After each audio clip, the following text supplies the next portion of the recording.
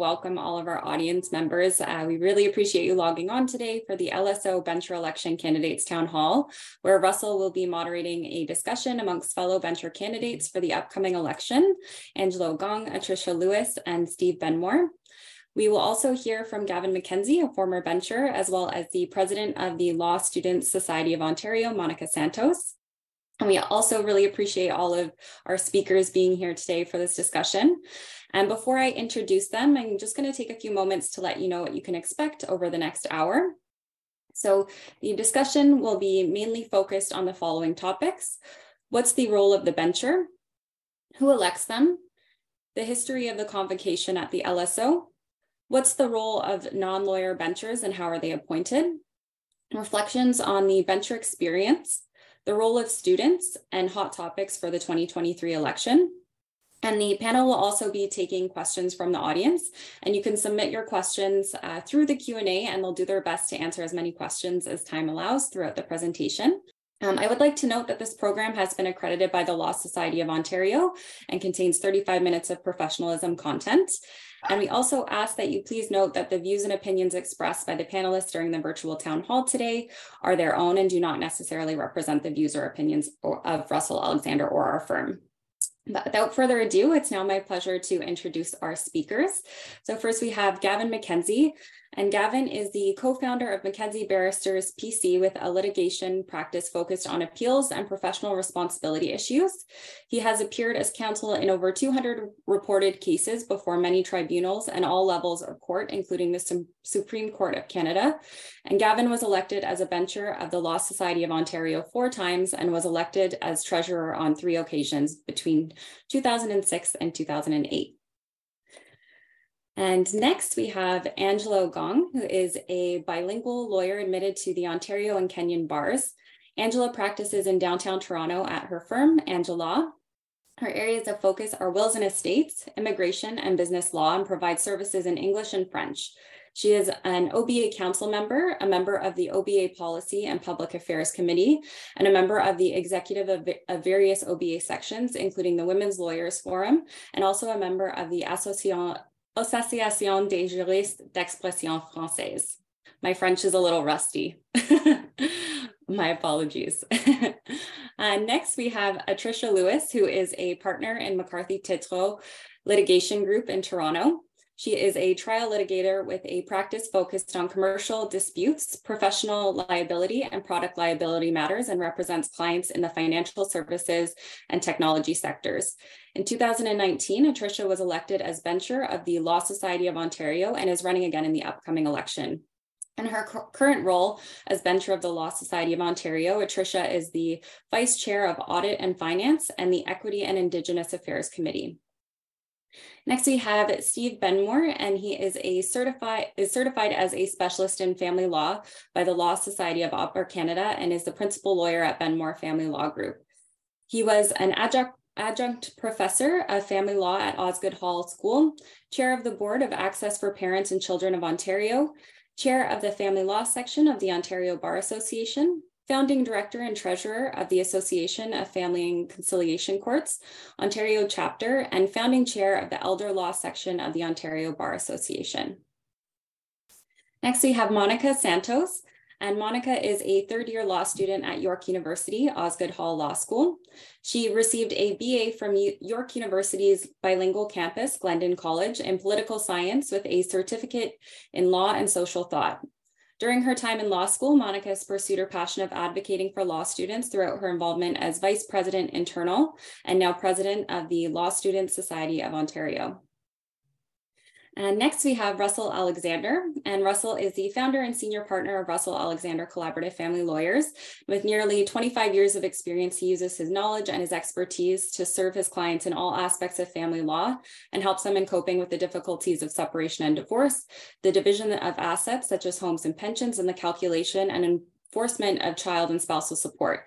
He uses his experience to create unique solutions for each of his clients to enable them and their families to move forward and supports them through the transition of divorce and separation.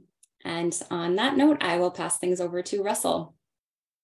Great job, as always, Shannon. Thank you for those kind words. Let's run our first poll. Tell us a little bit about yourself. We want to get a sense of who our audience is. Usually when we do these live events, we can then tailor our subject matter to the audience that we have. Please give us your feedback. If you like this program or want more, let us know. You're going to get a short survey when this is over. We'll give you some additional information in the show notes about the bencher election. Please ask questions. This is a Q&A. This is your chance to ask candidates questions about the election that's coming up. It's a great opportunity. There are CPD credits available, but put your questions in there. We're going to try to get to as many as we can.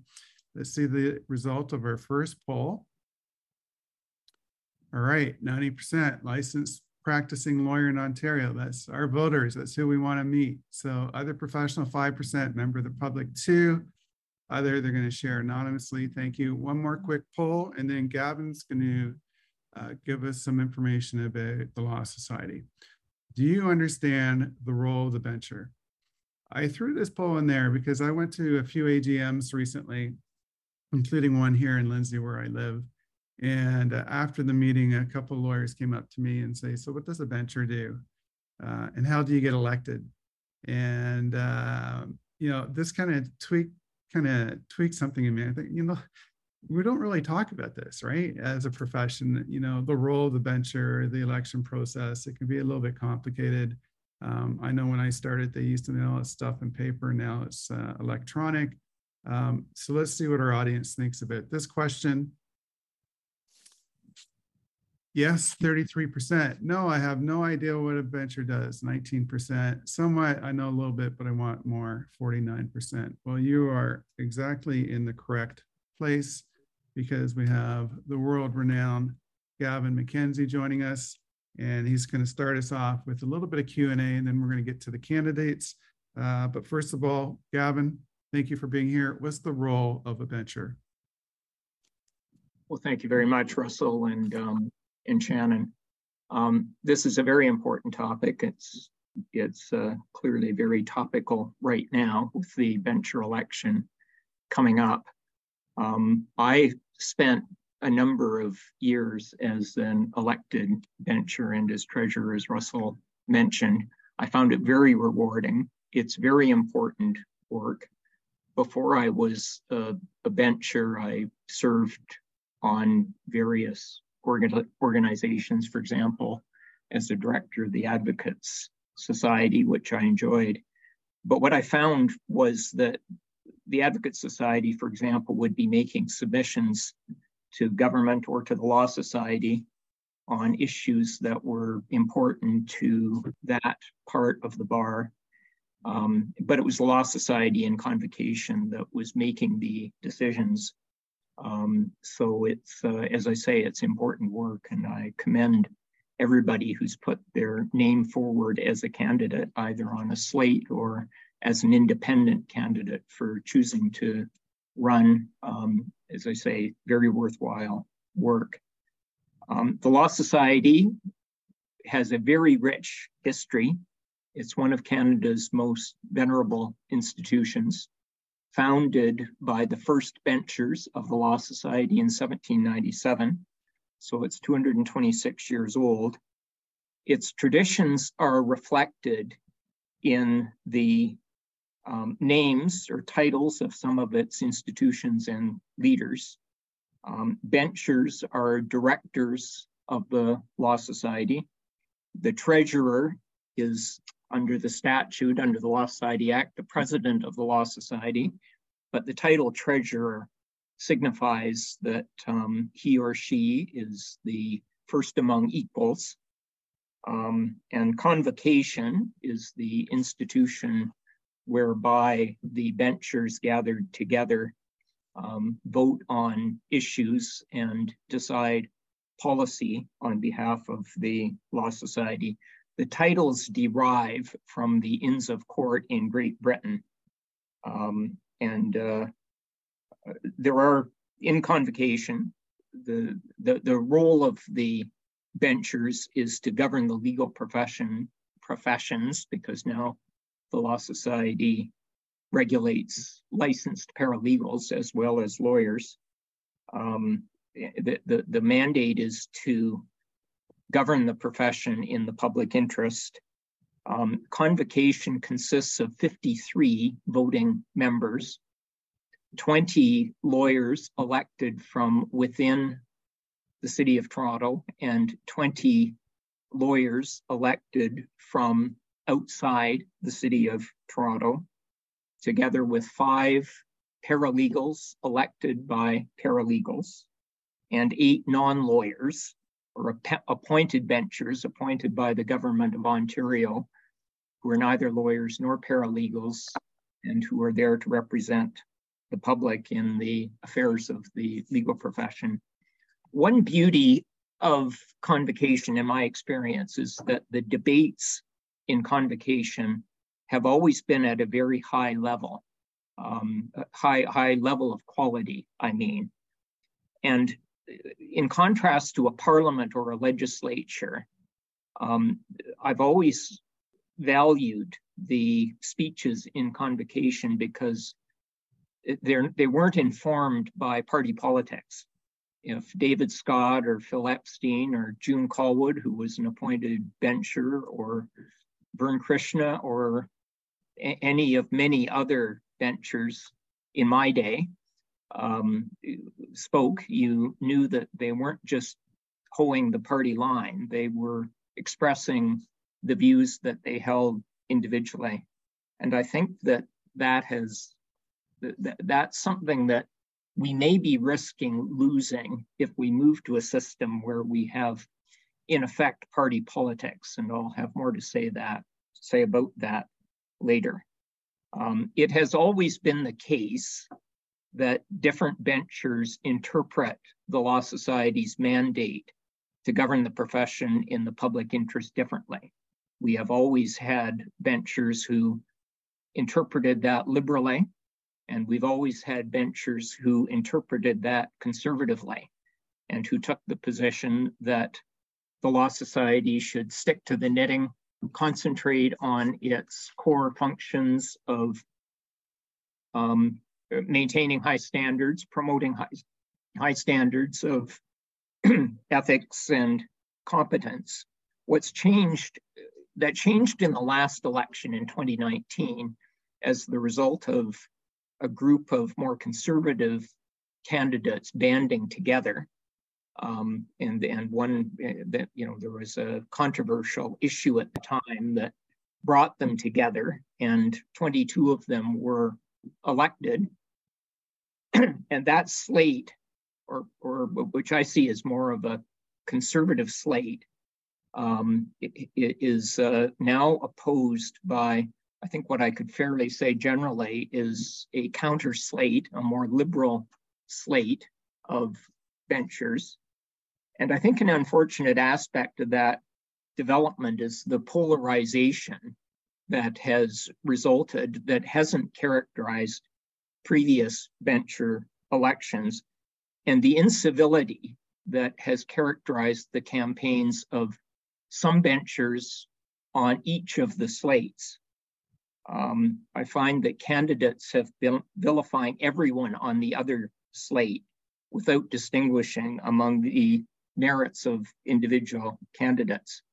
I can't tell you how many times I've been approached by members of the counter slate who've tried to convince me that everybody on the conservative slate are unfit to serve as benchers, and that a vote for an independent or unaffiliated candidate is tantamount to a vote for the more conservative slate. And also that if the conservative slate is elected, self-regulation will be threatened. To be clear, in my view, there are highly qualified candidates on both slates, and there are qualified unaffiliated candidates. Diversity of opinion in convocation is to be encouraged, and my plea is for civility in the election and in convocation after the election. So I encourage voters to vote for qualified candidates on their individual merits, not because their names are on one slate or another. Let me just finally say, talk a bit about issues that I see convocation dealing with over the next term. And by the way, there will be many issues that convocation will struggle with. that are unanticipated at the present time. So that's one reason why I urge people to consider bencher candidates on their individual merits, because the issues that are highlighted in the various campaigns aren't necessarily the issues that convocation will have to struggle with over the next few years. I see transparency, for example, particularly in budgeting, as being an issue that convocation will have to deal with, I think perhaps better than they have dealt with in the past. I noticed that the more conservative slate is arguing that salaries of Law Society employees, at least at a certain or above a certain threshold level, should be made available to lawyers and paralegals who are governed by the Law Society. And, you know, we've had that kind of sunshine law in the province of Ontario for 30 years now. So I think that's a genuine issue that will have to be debated in convocation. I'm not expressing a view one way or the other on whether that's desirable, but I do think it's a legitimate issue to be raised. The other issue that I think is very important at this point is mental health and burnout in the wake of the pandemic. We've certainly seen that just as citizens and members of the public. But I think more and more lawyers are likely to suffering today from burnout and mental health challenges. And I think it's incumbent on the Law Society to do everything that it can to address some mental health issues. So those are my introductory remarks. Thank you very much for your attention. Great stuff, Gavin. I'm just going to ask you to hang on for a minute. Let's run poll 3. We're going to have an audience quiz, because if you're listening to Gavin, you may know the answer to this. How many votes are you entitled to cast in this year's bencher election?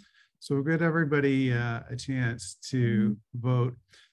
And in simple terms, Gavin, convocations like Parliament, right, or Congress in the US, that's our governor. That's sort of when the legislature meets, is the benchers get together and decide policy. Is that right? Yes, that's right. Okay. And let's see what our audience thinks. We'll just give them a few more minutes. Welcome, Atrisha. It's good to see you today. Thanks for having me. All right. I'm entitled to 20 and 20, 55%. Well, there you go. We've got a fairly, it's 40 votes. So vote early, vote often. And it's an unusual setup because there's regional considerations in the voting. There's some inside Toronto, some outside Toronto. Let's run poll 4 as well. Shannon, while we have the audience engaged. And I'm just going to ask you, Gavin, while we're waiting for this poll to populate, what's the function or the role of non-lawyer benchers? Some are appointed and some are paralegals, right? Yeah, well, the paralegals are elected, but right. They're elected by paralegals to represent paralegals. Only lawyers can vote for lawyers, paralegals vote for paralegals. That's right. And then we have some appointments. What's the function of those appointments and who appoints those benchers? They're appointed by the Government of Ontario on the recommendation of the Attorney General. And their rights are essentially the same as the rights of elected benchers. They're voting members of convocation. They sit on committees. Some of them sit on the Law Society Tribunal as adjudicators of conduct, admission and readmission and capacity hearings. So essentially, they fulfill the same role as elected benchers do. Has it been like that since the beginning, or did that develop recently? It's not recent. There were, in my term as an elected bencher and as treasurer, there were 8 appointed benchers, or we called them lay benchers. When I first became involved with the Law Society back in the late 70s or early 80s as counsel in discipline proceedings or conduct proceedings, there were 4 lay benchers, and that was expanded, I believe, in the late 80s or early 90s to 8, from 4 to 8. Okay. And I might add, we've had some excellent appointed benchers. I think I mentioned June Callwood as an example, as appointed bencher who really more than pulled her weight as a bencher. And there were others. Some, frankly, are not nearly as well qualified, let me say that, as politely as I could. And so LSO's budget in number of people, the correct answer here is over $100 million and over 500 people. Is that right, Gavin? That's my understanding. I think that's correct. One final poll, and then we're going to talk about the students' experience, and then we're going to get into the Q&A for our candidates. So thank you, everybody, for joining us today. Shannon, can we run our next poll, please? And while that poll is running, Monica, could you just spend a few minutes and tell us about the student, who you are in the student experience, and what question you'd like to ask everybody here? Yeah, of course. As Shannon said, I am the president of the Law Student Society of Ontario this year. And so my piece is that law students and licensing candidates are part of the legal community. Licensing candidates and students are subject to LSO rules, and decisions made by benchers impact students and our future careers. Yet there is no formal rule for licensing candidates or students to participate in LSO decision-making. It is a principle of governance that the people and groups who are impacted by governance decisions are heard and represented. And that's why we believe students and licensing candidates should have a role. Some of the issues that the LSO and benchers have had to make decisions on that impact licensing candidates and students include, among others, minimum compensation for articling and law practice program students and its implementation, and issues related to licensing and bar exams, including the change in licensing examination dates and the shift of licensing examination dates from in-person to online. In recent years, the Law Student Society of Ontario and LSO have worked together towards greater collaboration in relation to matters impacting law students and licensing candidates. In my own experience as president of the LSSO, the dialogue and communication has carried forward to the point where the LSSO has been invited to certain meetings of the professional development and competence meetings, where issues that impact students and licensing candidates are being discussed. In this bencher election, the LSSO's priority is to urge candidates to support a formalized role for the LSSO, including its continued participation in the Professional Development and Competence Committee. We'd like to see benchers consider changes that would permit articling students to vote in bencher elections or otherwise have a representative at convocation like other law societies in Canada already have. The LSSO believes that student involvement in LSO decision-making enhances LSO governance in the public interest, and that decision makers can appreciate the experiences of the people who will be affected, and in particular, that the people affected will feel confident that this is true. We do look forward to continuing to develop a mutual relationship with the benchers elected in 2023 in order to ensure that those impacted by the decisions made by LSO decision makers are consulted and that they are able to participate in these decision-making processes. So my question today is, what role should students and licensing candidates have, if any, in LSO bencher elections? Thank you so much, Monica. That was excellent. Really appreciate. I love students and articling students and new members of the profession. It brings some excitement and some life back into what we do. So we're going to get to your question in a moment. I want to talk about these poll results, but thank you for that.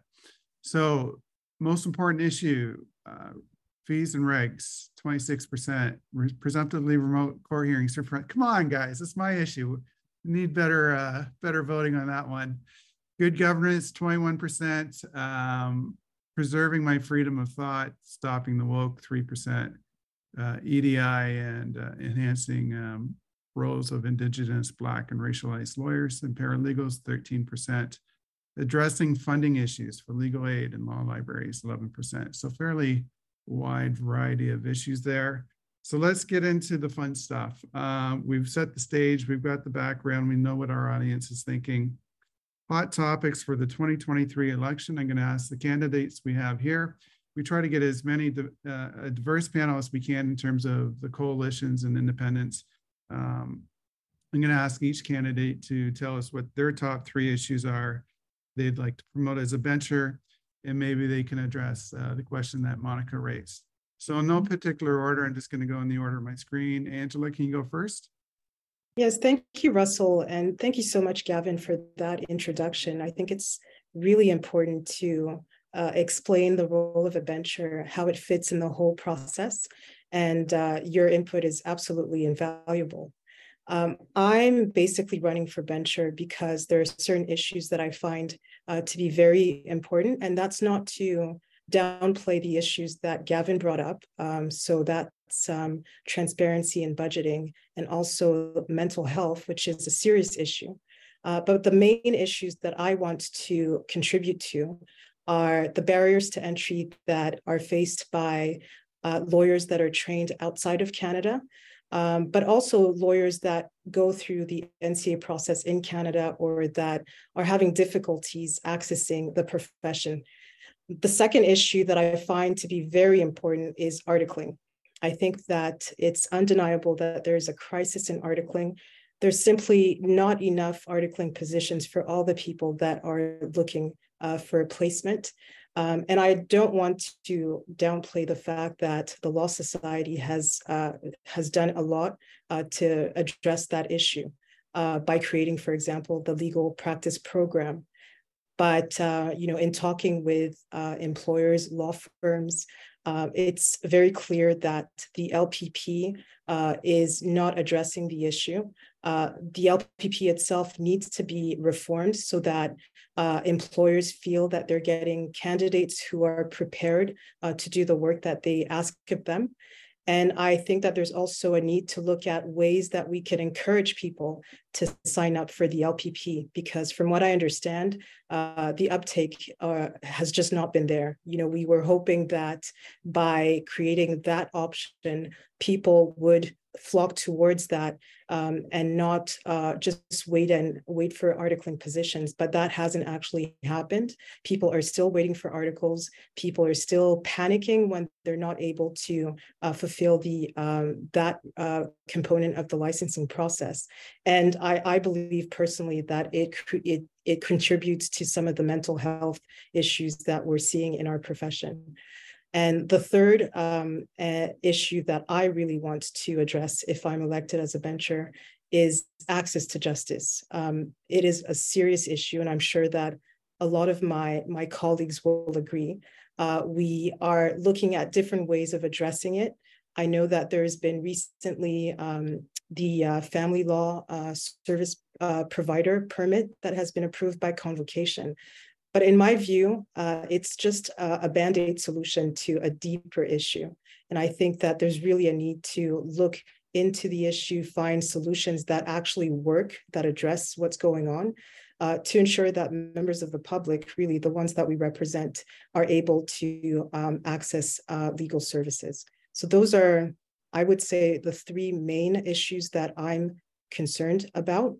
But of course, I do want to recognize that there are many other issues, including those that were identified by members of the public, EDI, also the access to law libraries and proper funding for libraries as well, and many other issues.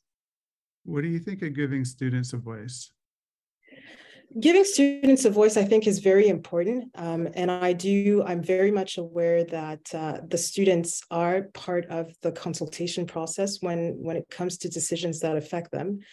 So that's a good step. However, I was told recently that when convocation decided during the pandemic to increase the cost of articles, the licensing fee, the students weren't consulted. It was actually done really without any kind of input from the students. They were taken by surprise, and a lot of them were very disappointed because they really tried to get a seat at the table. They really tried to, to find a way of being heard, and they just weren't given the airtime. So I think that it's absolutely important to take their needs into account, because they are the lawyers of the future.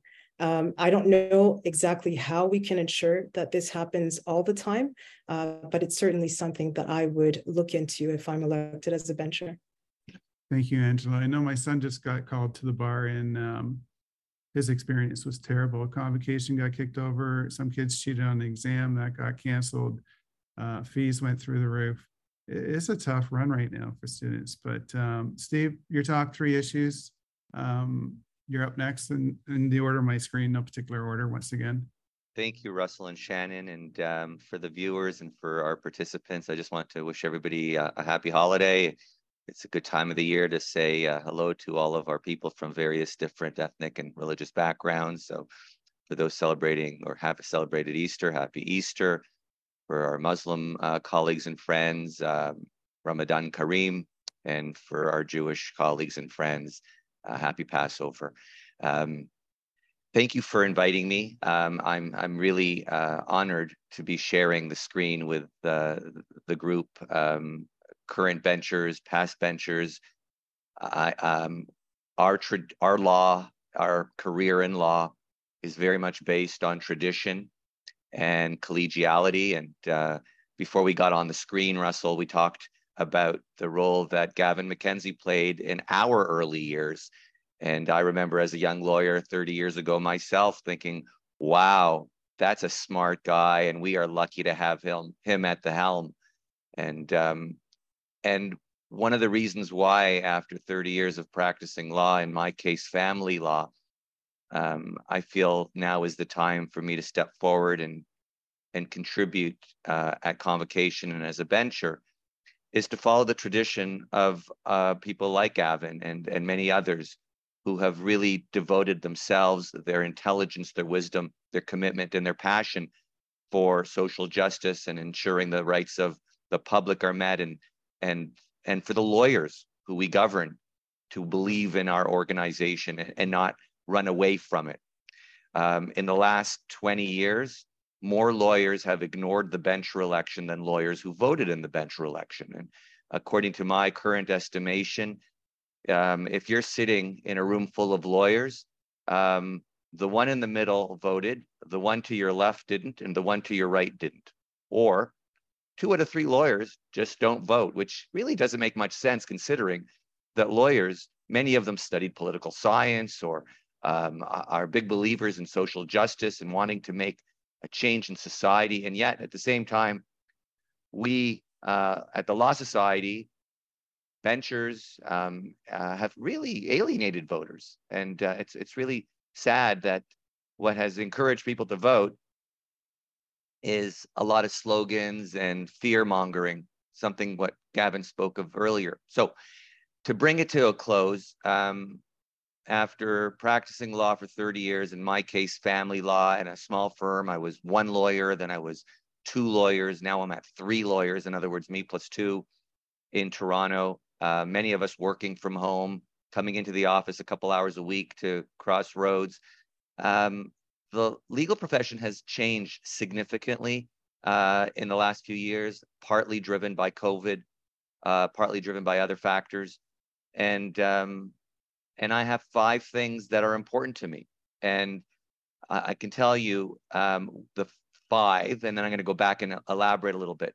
The first one is the mental health of our colleagues, of our lawyers and of our paralegals, our law clerks, our law students, our articling students. Mental health is something that is really, really concerning to me. And I'm worried about the people that Monica Santos represents, because I don't know if they know what we know about how rigorous the practice of law is and how difficult it is to manage one's personal life while also managing one's professional life. And I think there's so much more that we can do at convocation at the Law Society to really change that. Number 2 is access to justice. You and I, Russell, are family law lawyers. We have been for over 2 decades.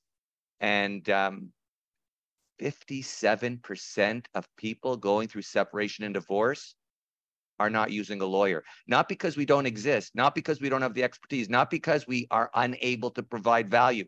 They can't afford us. And they're choosing to do it on their own, some of whom are victims of violence, or they don't speak English, and they're floundering.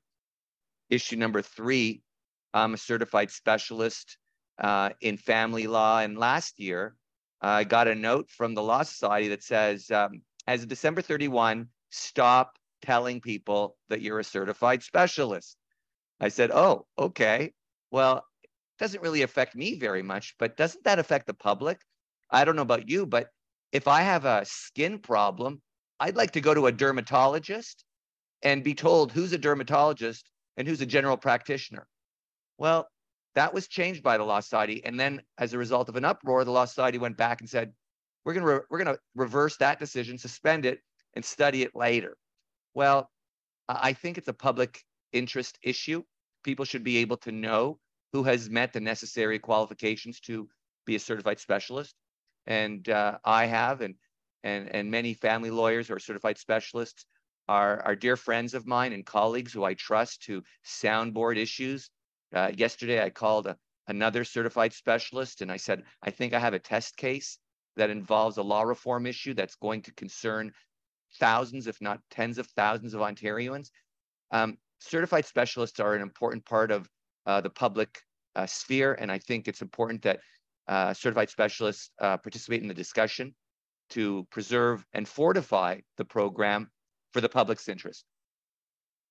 The 4th issue is really just a matter of good judgment.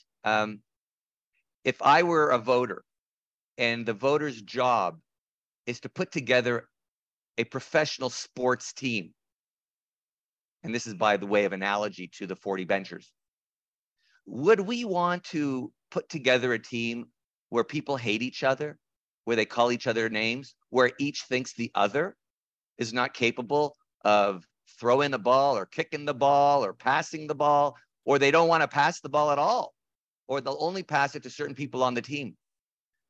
That's a really horrible place to be if you're a voter and you're going to cast a vote and you're going to effectively build a team of 40 people who fight. I would hope that the voters who are going to use their vote use them to build a team that's collaborative so that progress can be made together. And I've read some of the bencher profiles and their wish lists, including people that are on our panel today and others. You, Russell, I listened to your Justice in Pieces piece. For those that haven't, please go to Justice in Pieces. JP Rodriguez has created this free of charge. And I said to Russell jokingly before we came on the screen today, I was looking for something to disagree with. I was unsuccessful. Everything that Russell said, and by the way, we lawyers are really good at disagreeing. Stop. I don't want to hear anymore. Stop. Bottom line is we need benchers that collaborate, that listen, that work together, and that make things happen, not that fight. And my last point is we've got some serious budgetary problems that need to be addressed. For those that are listening that don't know, the Law Society's budget a couple of years ago, last I checked, was about $140 million. And we employ about 600 people at the Law Society.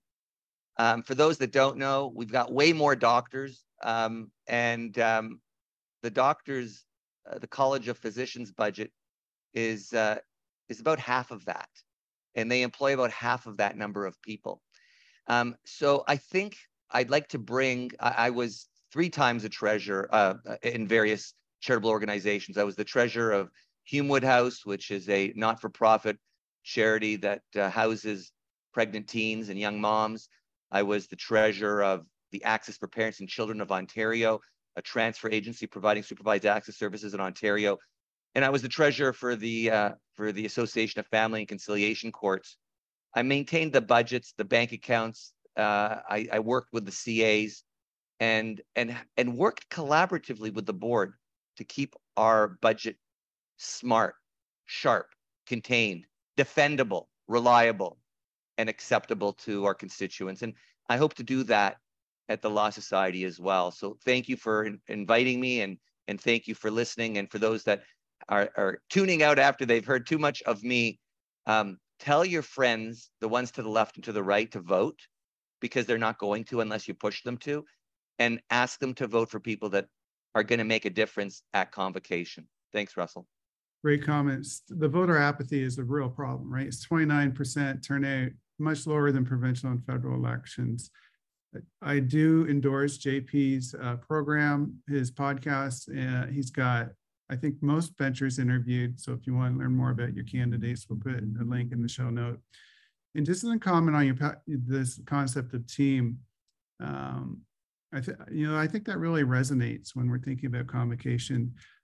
Dr. Goldman just came out with a book called The Power of Teamwork, and he's an ER doctor in Toronto, and he talks about his experiences working in emergency ward during COVID. And all you got to do is look at the Leafs, right? Lots of talent, no Stanley Cups recently, not working as a team. Don't want to get too deep into it, but look at the book. It's a great read. And I want to go to Atrisha next. Thank you for being so patient. Top 3 issues. What do you say to Monica about the student issue? And the floor is yours. Thank you for being with us today. Thank you. So my name's Atrisha Lewis, and I am a litigation lawyer at McCarthy Tetro. I was elected as a bencher for the very first time in 2019. As a bencher, I have the privilege and honor of being the vice chair of the Audit and Finance Committee, as well as the vice chair of the Equity and Indigenous Affairs Committee. Before I get into my top 3 things, I just want to correct the record on a few things. Mr.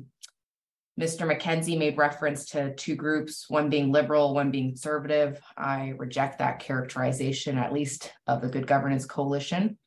I think that there are people who have all political stripes that are part of it. It's a big tent. I would not say it's liberal.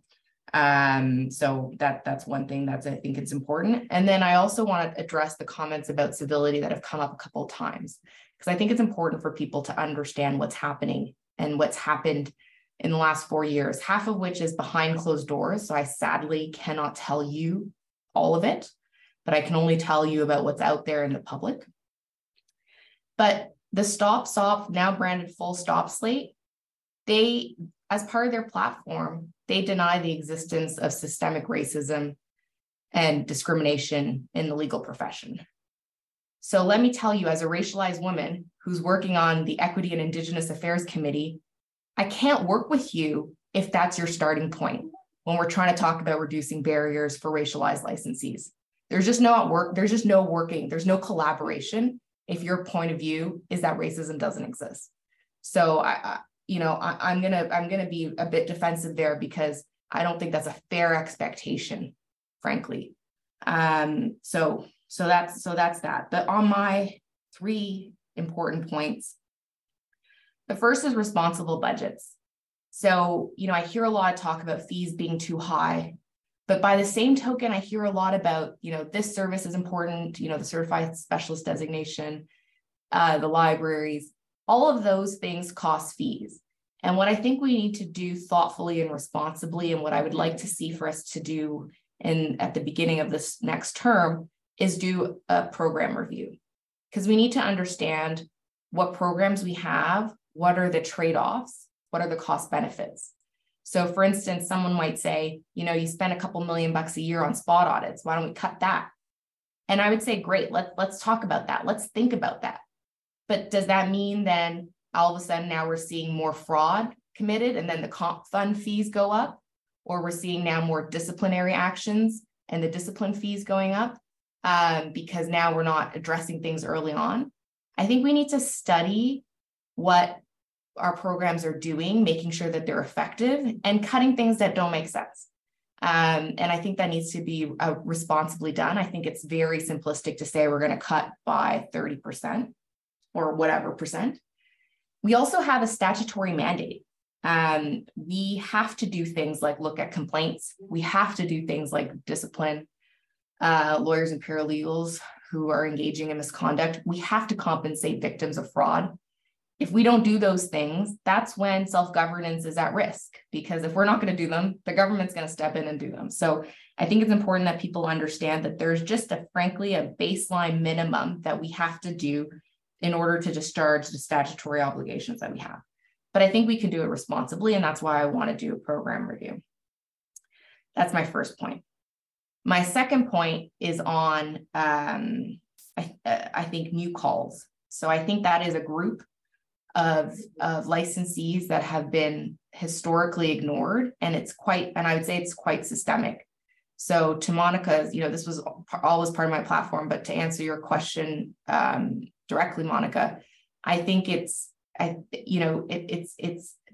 upsetting to me that we don't have licensing candidates at the table when we talk about bar exams. Many of most, if not all of benchers, except for me and maybe a couple others, didn't write the current iteration of the bar exam. They don't know what the bar exam is. And so it's hard for them to get feedback about what that is and what can be done when they've not written it. And so I think it's important, in that, especially in that context, that we have formalized representation from licensing candidates and new calls at decision-making tables, especially relating to those issues. So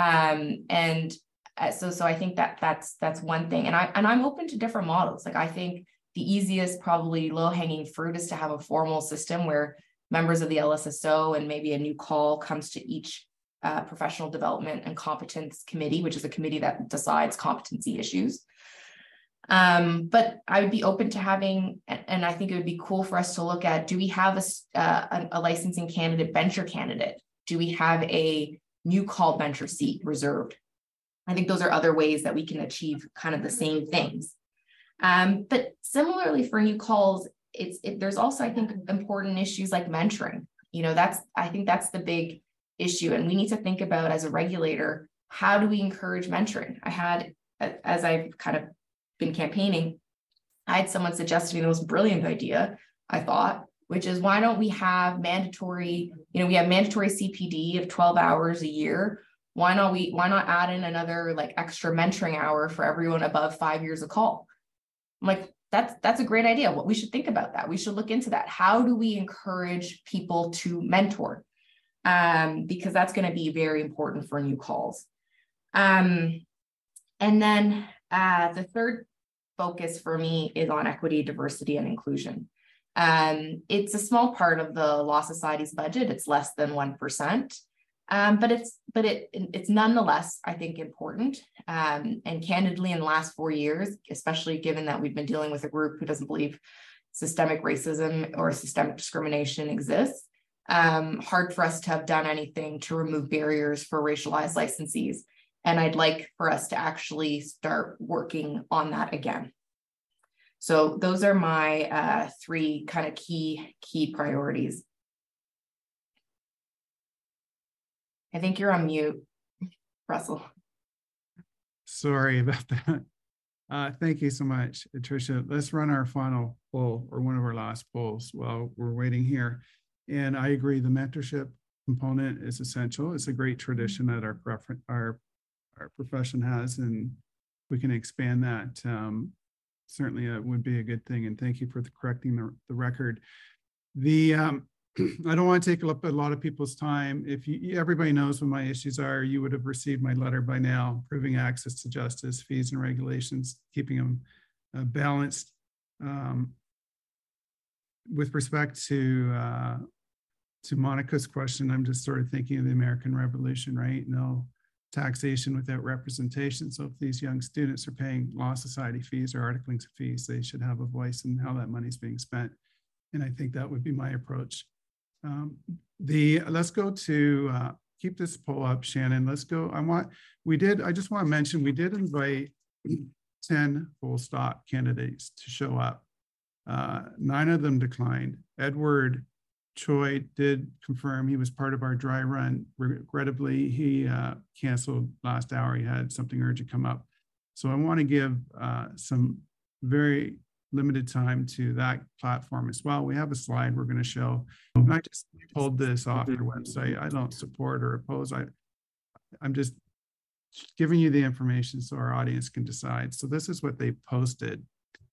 stop the bloat, reduce the society fees, stop the creep, restore its original mandate, and stop social engineering, identity politics, and woke or other ideological agendas from the Law Society.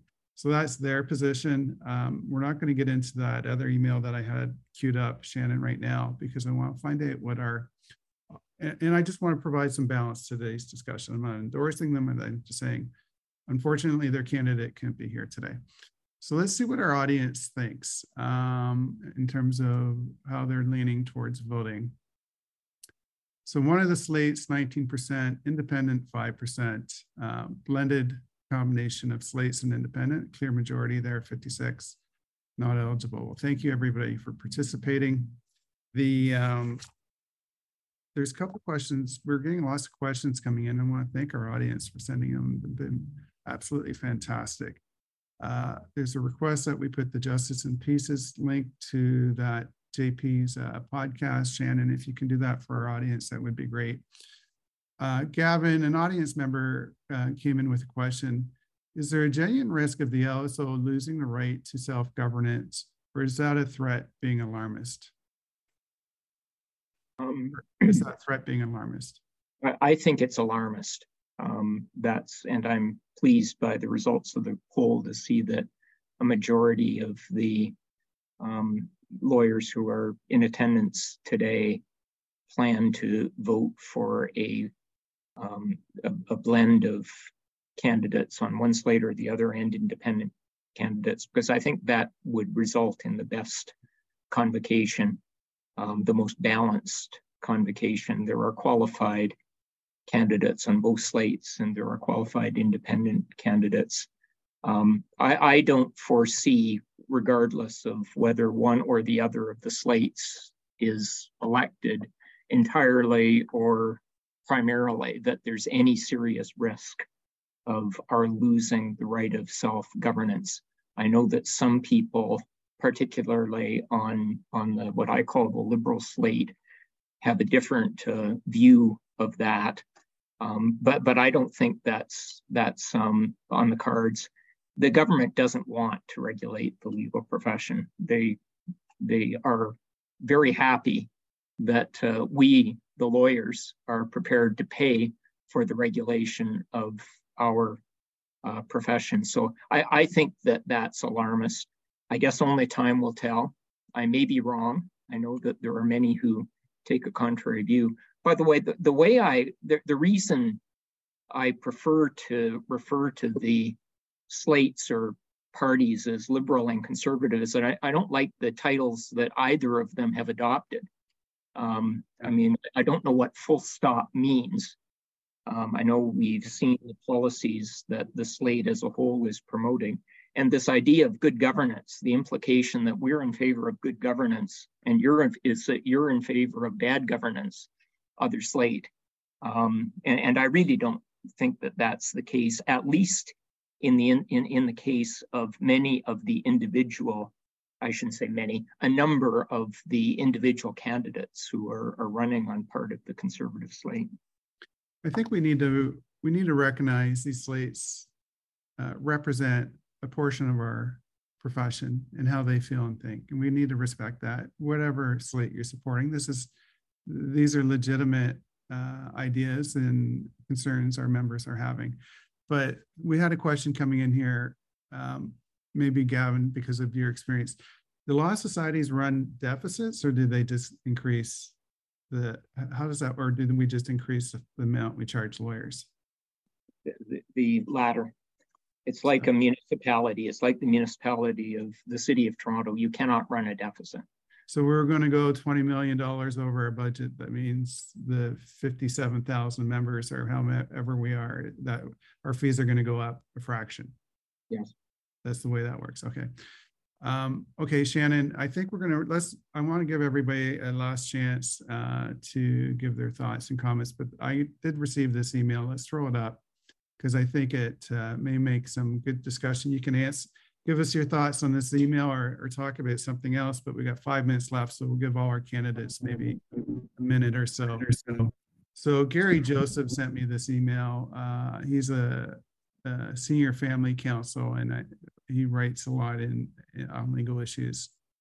He says, Russell, I respect you and support the need for more mediation collaborative practice, but I cannot support the need for me to sign and acknowledge the LSO sought some time ago, the acknowledgement they sought some time ago with respect to EDI.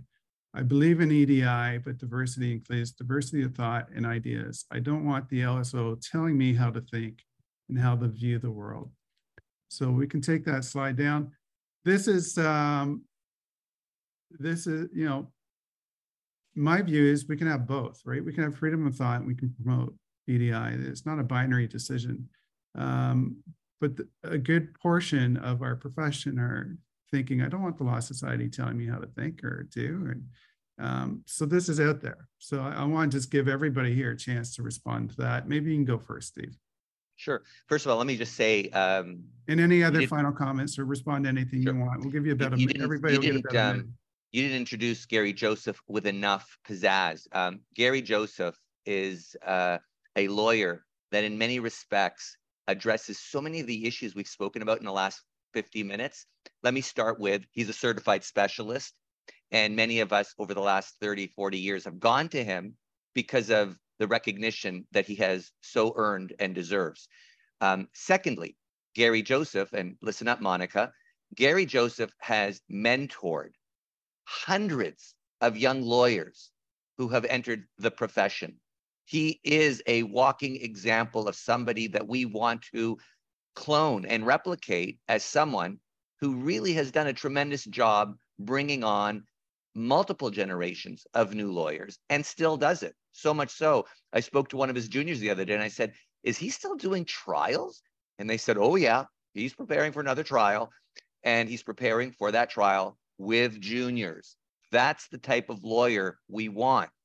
Gary Joseph is also somebody that really believes in the issues of social justice and the rights of representation. Gary has lost cases. No, spoiler alert, he doesn't win all of his cases, but he puts his energy and he digs deep to represent people who have tough cases. And that's the sort of behavior that we want to, we really want to congratulate and applaud.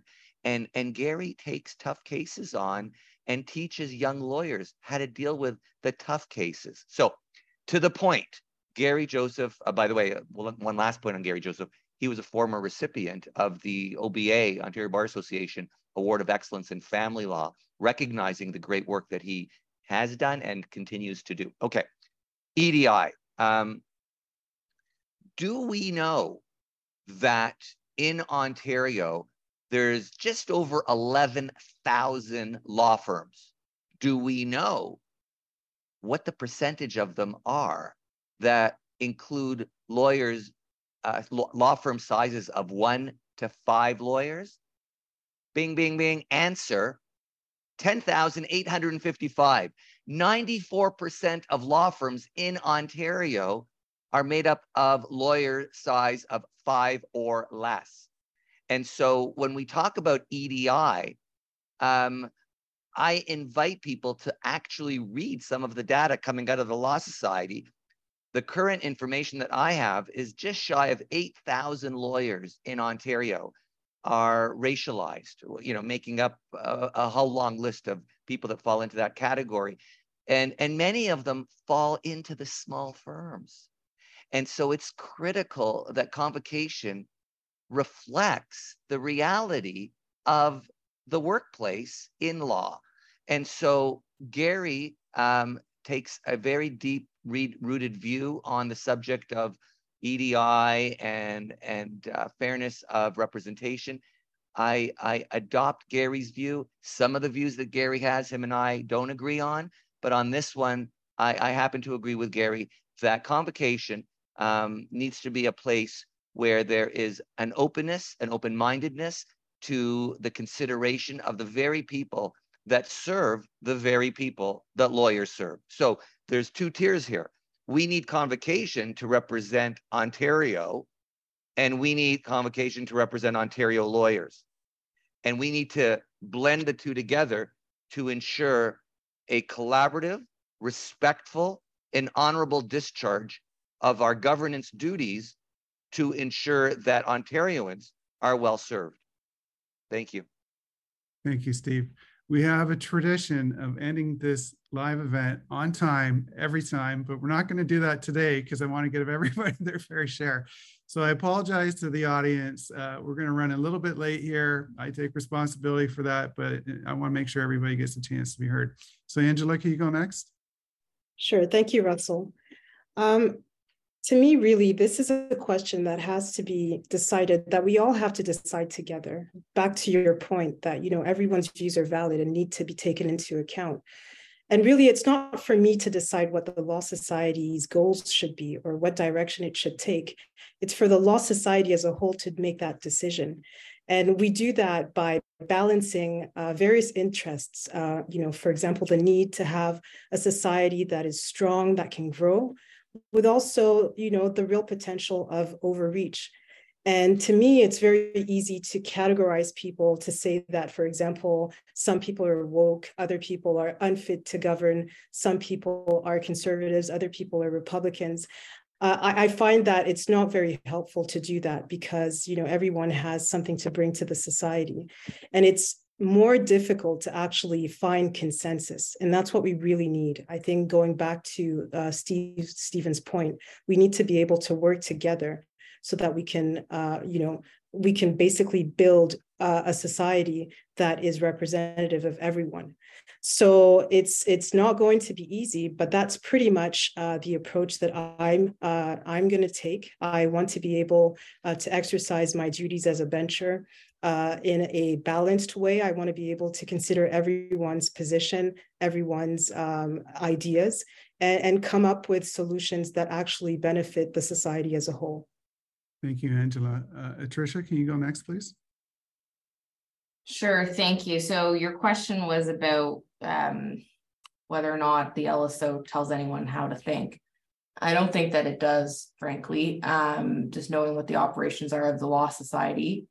The Law Society requires people to take cultural competency training, but we've seen, the Court of Appeal just recently released a decision sending the matter back for a new trial because counsel wasn't acting competently.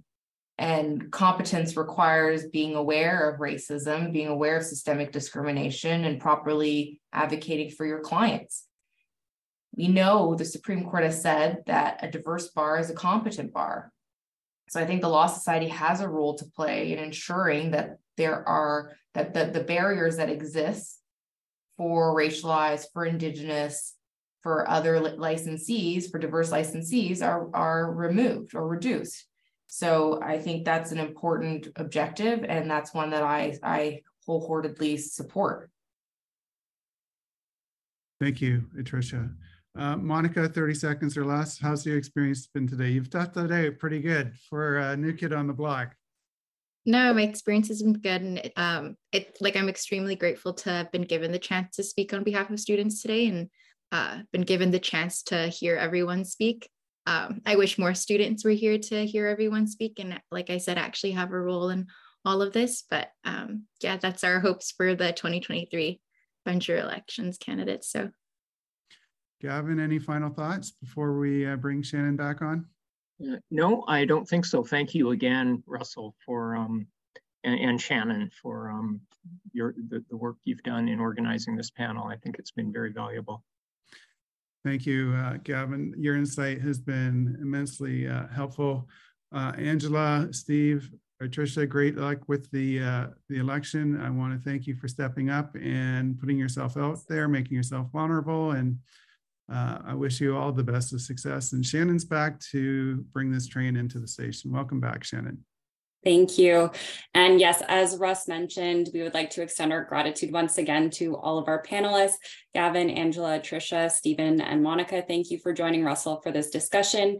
And as he said as well, we wish you all the best with the upcoming election to all the candidates.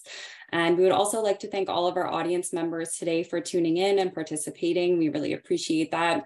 Great job, Shannon. Thank you so much. Thanks to our audience for joining us today. Remember, vote early and vote often. Have a good afternoon, everybody.